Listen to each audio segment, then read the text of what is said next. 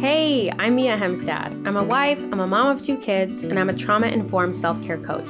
I also live with diagnosed PTSD and depression. I started sharing my mental wellness journey online in 2017 when I was diagnosed with postpartum depression and anxiety. And since then, I've heard from hundreds of women who all struggle with the same thing, putting ourselves last. This is a struggle that's keeping so many women burned out and unhappy, through no fault of our own, by the way.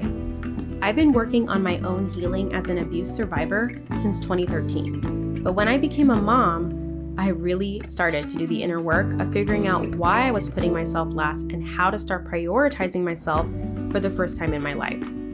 This podcast is about sharing all of those lessons with you. So if you're interested in hearing honest stories, life advice, and inspiration that encourages you to make your health, happiness, and well-being a priority, then definitely stick around. Welcome to your No Longer Last journey. Hello, everybody. Welcome back to the podcast. Mia here. I'm so excited to have you. If you are watching this on YouTube, this is the first video version of the podcast, so I'm so excited to now be doing that. And if you're listening, I'm still super excited to have you listening in, so thank you so much for joining me today. Today I'm going to be talking about something that is so important. I can't believe I haven't done an extended piece of content on it. And it's about how your past trauma is influencing your present choices. At this point in my healing journey, I've been on this road for over 8 years. I just assume that everybody knows this. But whenever I start to talk about it online or with my students in my program, I realize that this is not common knowledge. This is not something everybody knows. So I'm so excited to be sharing this with you today because I think it's going to really help you become just more empowered in your life and more aware and more intentional. And you'll see what I mean as I start to share. So a lot of us were taught that, what's in the past is in the past, like almost with this idea that if something happened 10, 20 years ago, that it's no longer relevant. It doesn't have any weight or bearing in our lives. And that could not be further from the truth. That is not the way that our brains work on a neurobiological level. I wanted to share an example from my personal life with this, and it's been something that's been hard to talk about, but I think in sharing my story, maybe you can see yourself in it, or it could help you to identify something in your life that maybe is relatable.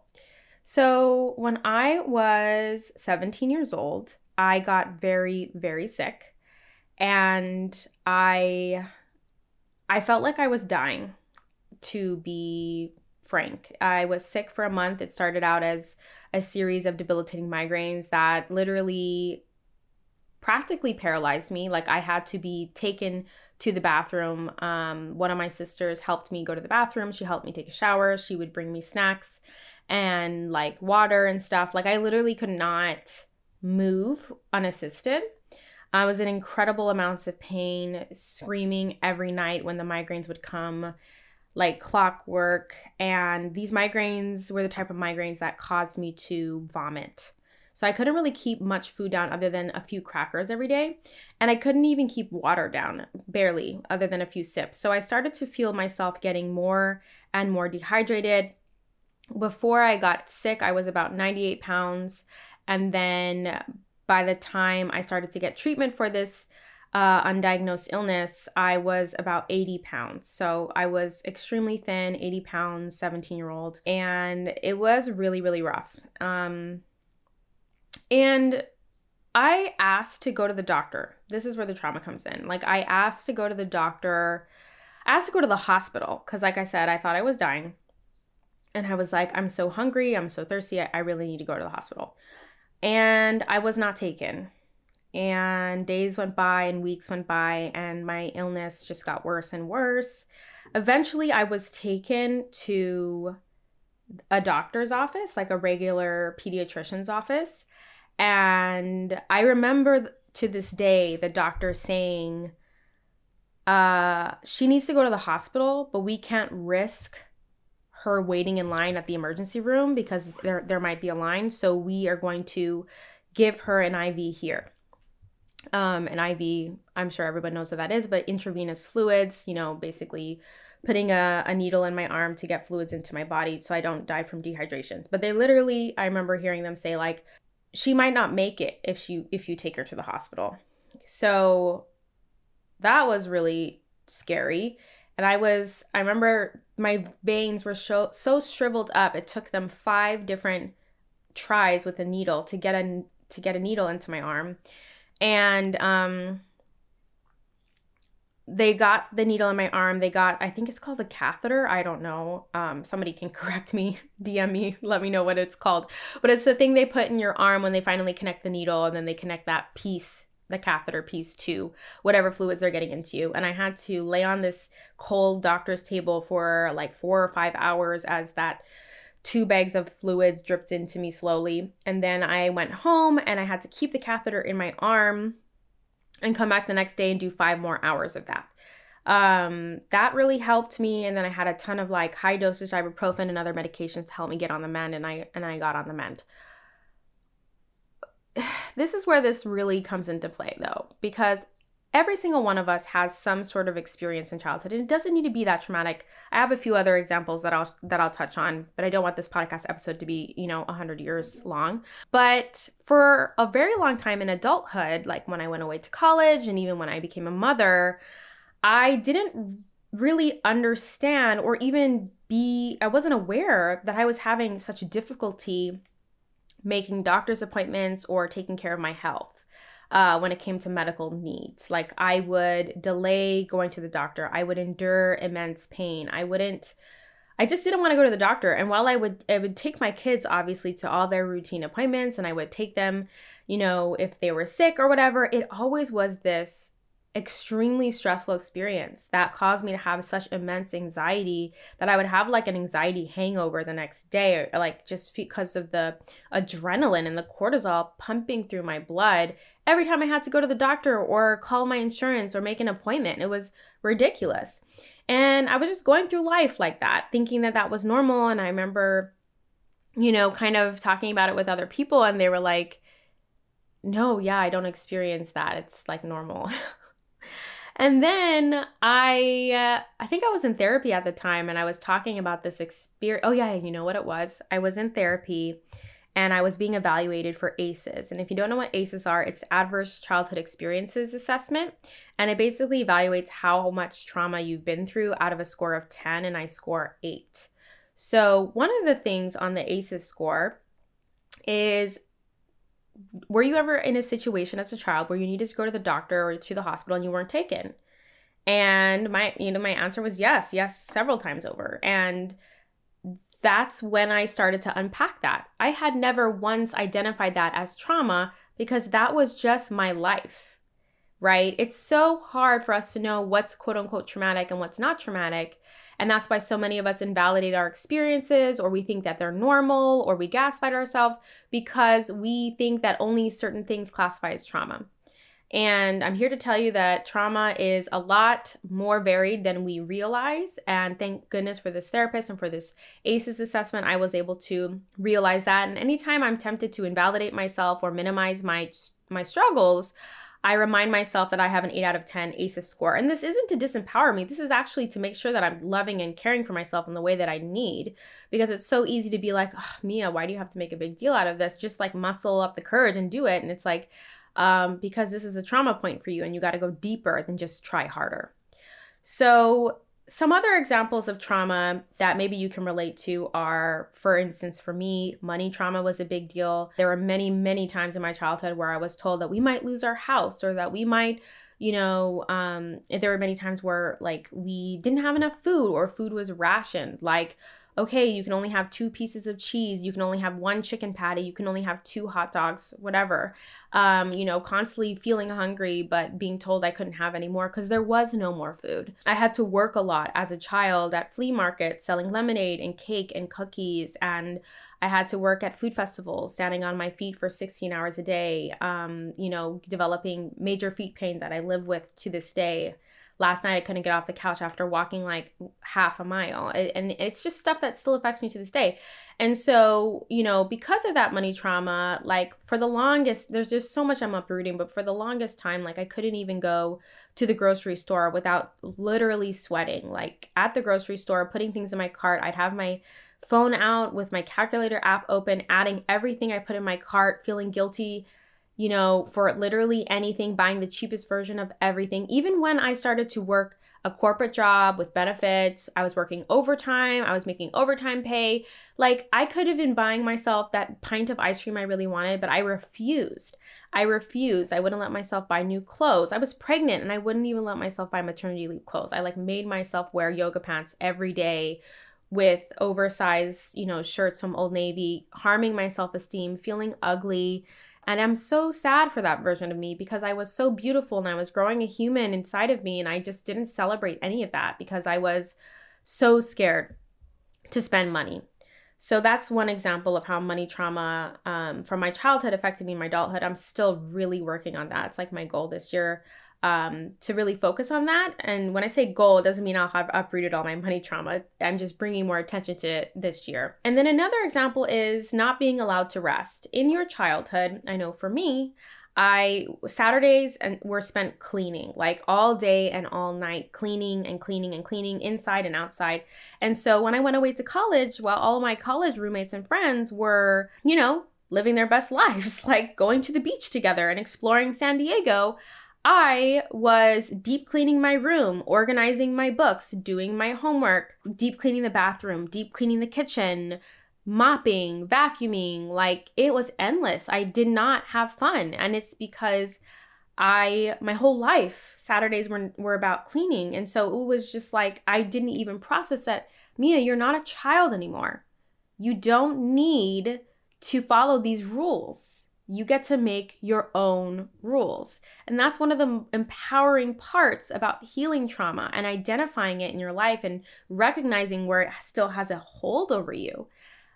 Because then you get to come out on the other side and go, I'm an adult now and I make the rules. So those are just a few areas of my childhood trauma that I have identified and I'm still working on healing in my adult life.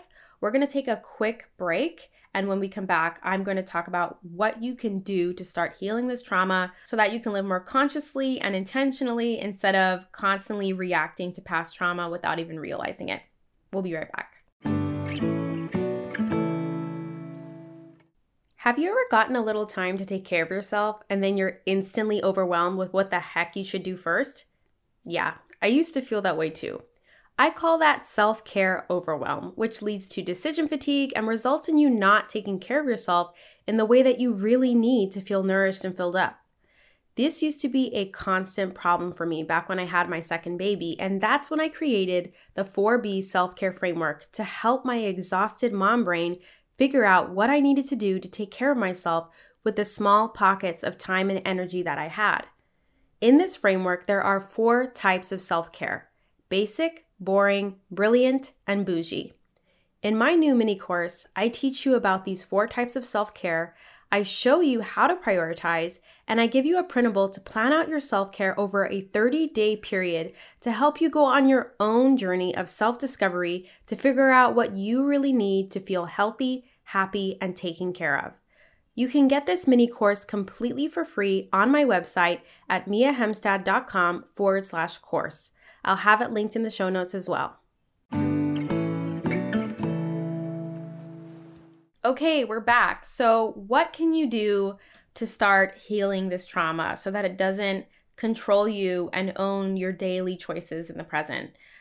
There are a variety of things you can do, and I want to break it down one at a time. The first and most important thing you can start doing is cultivating the skill of self-awareness. And there's a few areas that you need to cultivate self-awareness in. The first, most obvious one is mentally. You need to become mentally aware of what's going on up here in your mind. And the easiest, most accessible tool for you to do this is with journaling. And I know a lot of people don't love to journal, or they feel a lot of resistance around it for a lot of reasons. I am a lifelong journaler. There have been big gaps where I stopped journaling because as my anxiety got worse in adolescence, my perfectionism got worse and I stopped journaling, but I have since returned to the habit over the last few years. So maybe I should do a podcast episode about journaling. Let me know. You can send me a DM on Instagram if you're interested in that.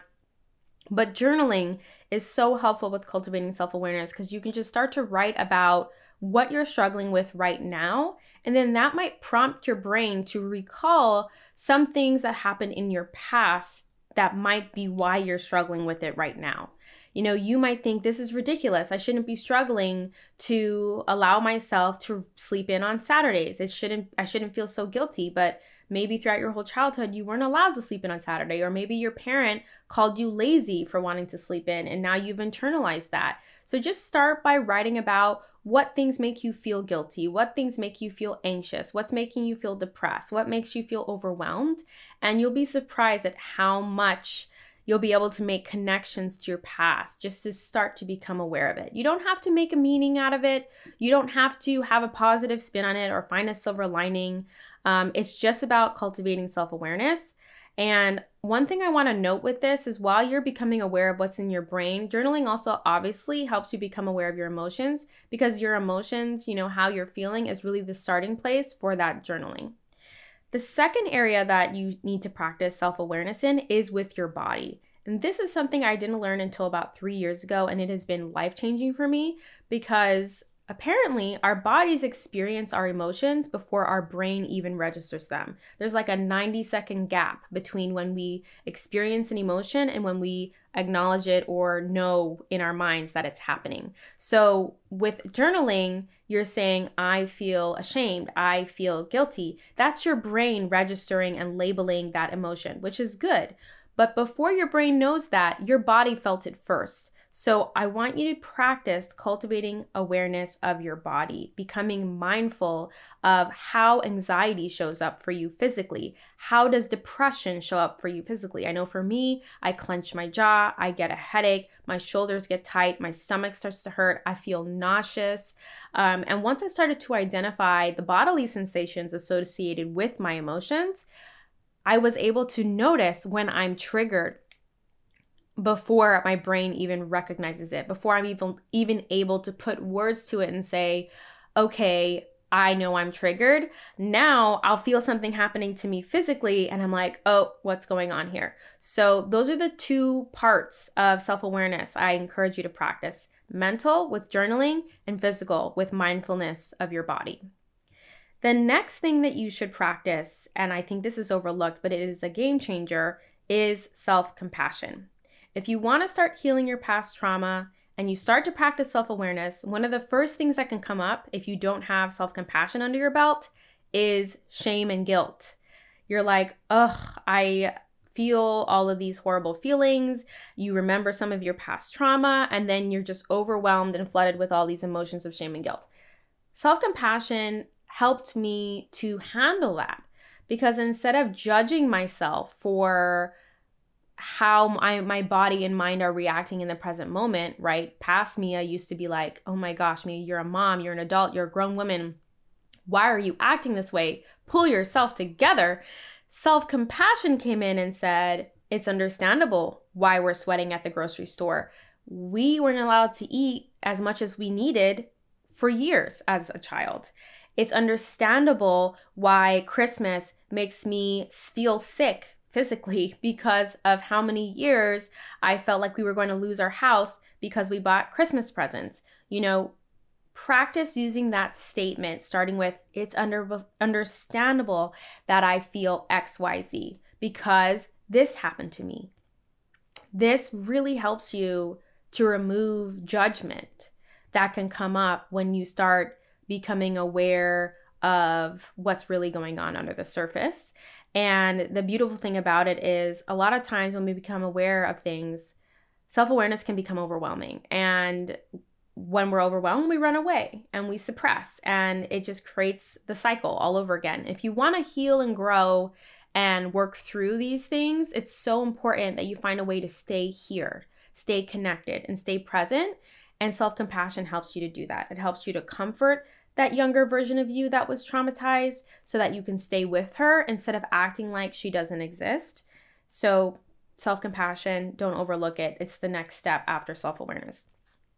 Then after you've kind of become aware, practice compassion, I want you to go forward with the self-care that you were going to do. And I'm calling it self-care because making that doctor's appointment is self-care. Looking at your credit card statements is self-care. Making sure that you have the time and space and support to rest. And I say that because those of us who are moms know we can't just sleep in on the weekend and try not to feel guilty. We have to make sure that someone's got breakfast, someone's going to be with the kids, like there's a plan, and that you communicate with your partner, like when your nap time is going to be potentially finished so that they also can have time. It's not as simple. And I know that, and I want to say, let you know that I hear that and I understand that. So self-care is making those plans so that you can have time to rest when you need it. And so that is the key here. It's go forward with the self-care that you need, even though you are feeling on edge about it. And while you go forward with the self-care, you ask your partner to step up on the weekends, you sit down and look at your bank statements while you move forward with it. I want you to pay attention to the voices in your head that come up. Pay attention to the bodily sensations that come up. What is your brain telling you? This is the moment when you get to start to rewrite the trauma narratives and create more empowering ones. So for example, whenever I look at my finances, my brain goes, you will always struggle with money.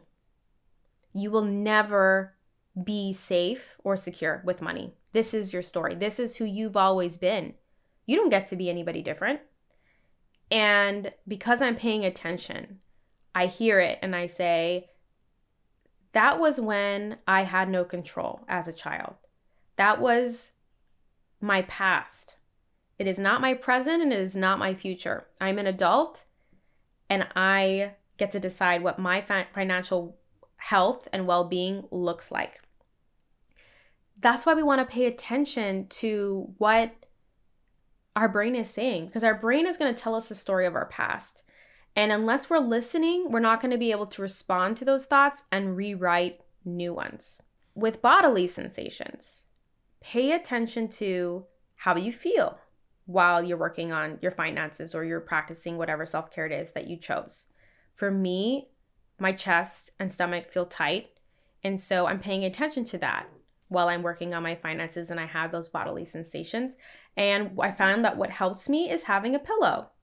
I have a pillow. I hold on to it with one arm and I have my hand on the mouse and I'm being real with you. I'm meeting myself where I'm at. I'm acknowledging that I have these bodily sensations because of how much anxiety money brings up for me, and I'm doing something about it. If you don't pay attention to what your brain is saying and what your body is communicating to you, because physical sensations are also communication, you miss an important opportunity to give your body and brain new information and to let your body and brain know that you are no longer a child, you are no longer being traumatized, you are no longer in the past, you are an adult now, in a new year, in a new time, and you make the rules. So that is what I recommend for the next step in this process of healing your trauma.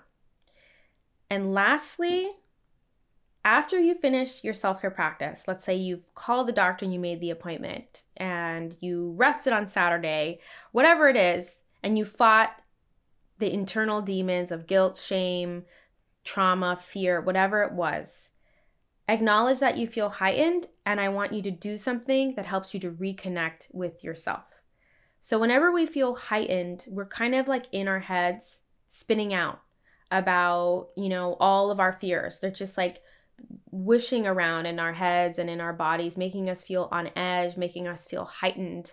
It's a heightened energy that's just not good. We want to stay in the present, right? We want our brains and bodies to know like we're in a present, we're in a new reality, we're not in the past anymore.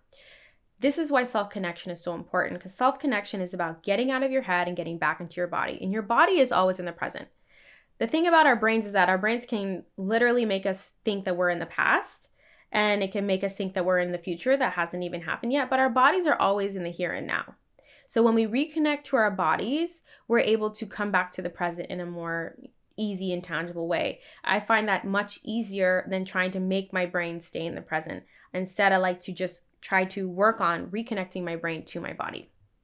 Here are some things that you can do to reconnect to yourself after you feel heightened from practicing difficult self-care. Journaling, again, it's kind of like a loop. See how we started with journaling and we come back to it? Journaling is a very grounding activity. It helps to connect your brain to your body because you are physically using your hand to write things down. Yoga, any sort of exercise or movement is a connection practice. Taking a shower, taking a bath, and just paying attention to the physical sensations of it.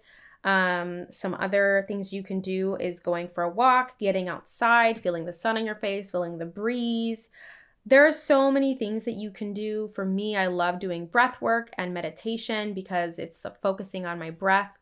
And, again, your breath is only happening in the present moment. So when you bring your mind's attention to your breath, you are coming back to your body. But get into a mindset of experimentation. Just figure out what works for you, because there's a lot of different practices that you can try. But the goal of self-connection is really to ground yourself back down and reconnect with your body in the present moment. Because again, after you've practiced that self-care, you're going to be feeling heightened again. Because again, not all self-care is like feeling good, right? I just told you this is really about the self-care that's hard to do, that forces us to address our trauma and to act in opposition to it, right? So when you do that self-care and you're feeling on edge, it's really important that you reconnect back with yourself so that you don't numb, so that you don't go towards coping mechanisms that aren't ideal. Because we all know that when we're feeling overwhelmed or we're feeling on edge, we tend to go, we want to escape that feeling. So maybe you scroll on social media, maybe you pick your nails, maybe you pick your skin, maybe you, whatever it is. Like there's so many ways that we all numb, and there's no shame. There's no shame. Numbing is how we make sure that the flooding of emotions doesn't get the better of us.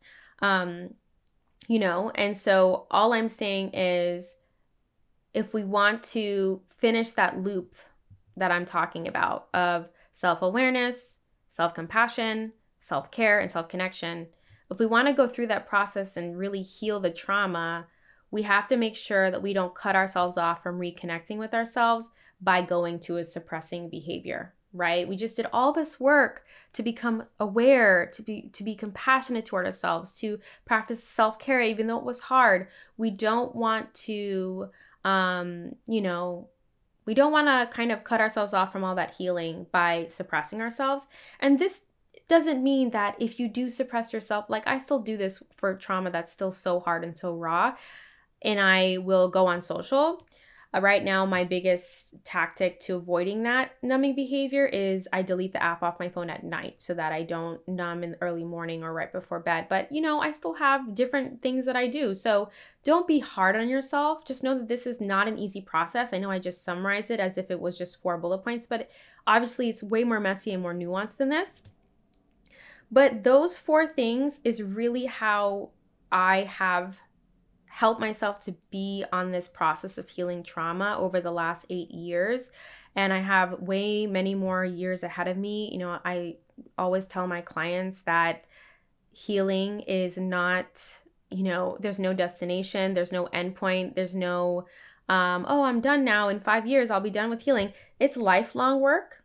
And while that can feel overwhelming and daunting, I hope it also lets you know that you can go at your own pace and you can do what works for you. Another beautiful thing about having this kind of 4-step framework, I don't even know, it's not really a framework. I actually like to call it the 4 components of the healing journey, because whenever I'm having a mental health flare-up where I'm really struggling to see what the heck to do, like I'm depressed or I'm anxious and I'm just really struggling to see where do I go from here, I come back to these 4 components: self-awareness, self-compassion, self-care, and self-connection. And I ask myself, am I doing these things? Am I doing these 4 things? And usually I can find one or all of them that I'm not doing. And it helps me to focus in on what I can do to support myself and then take action from there. So for example, in February and January of this year, my sleep was horrific. I was not sleeping. I felt miserable. My suicidal ideation came back. And I went back to these components and I was like, okay, let's practice some self-awareness. I broke out the journal and I started writing about how I was doing. And I realized that I was out of therapy for several months and I was going through I was going through transition in my life. I was getting ready to leave California, which I had made my home for almost 10 years. I was moving internationally. I had just left my last job. And I realized through that awareness that it was time to hire a therapist to support me through this. So I hope you can see that I'm not saying that if you practice these 4 steps, you can heal your trauma all on your own. I'm not into DIY. I believe that we heal better when we have support, whether that's through a therapist or a support group or both. And I think that the beautiful thing about working with these 4 components of the healing journey is it can help to guide you when you feel stuck or lost.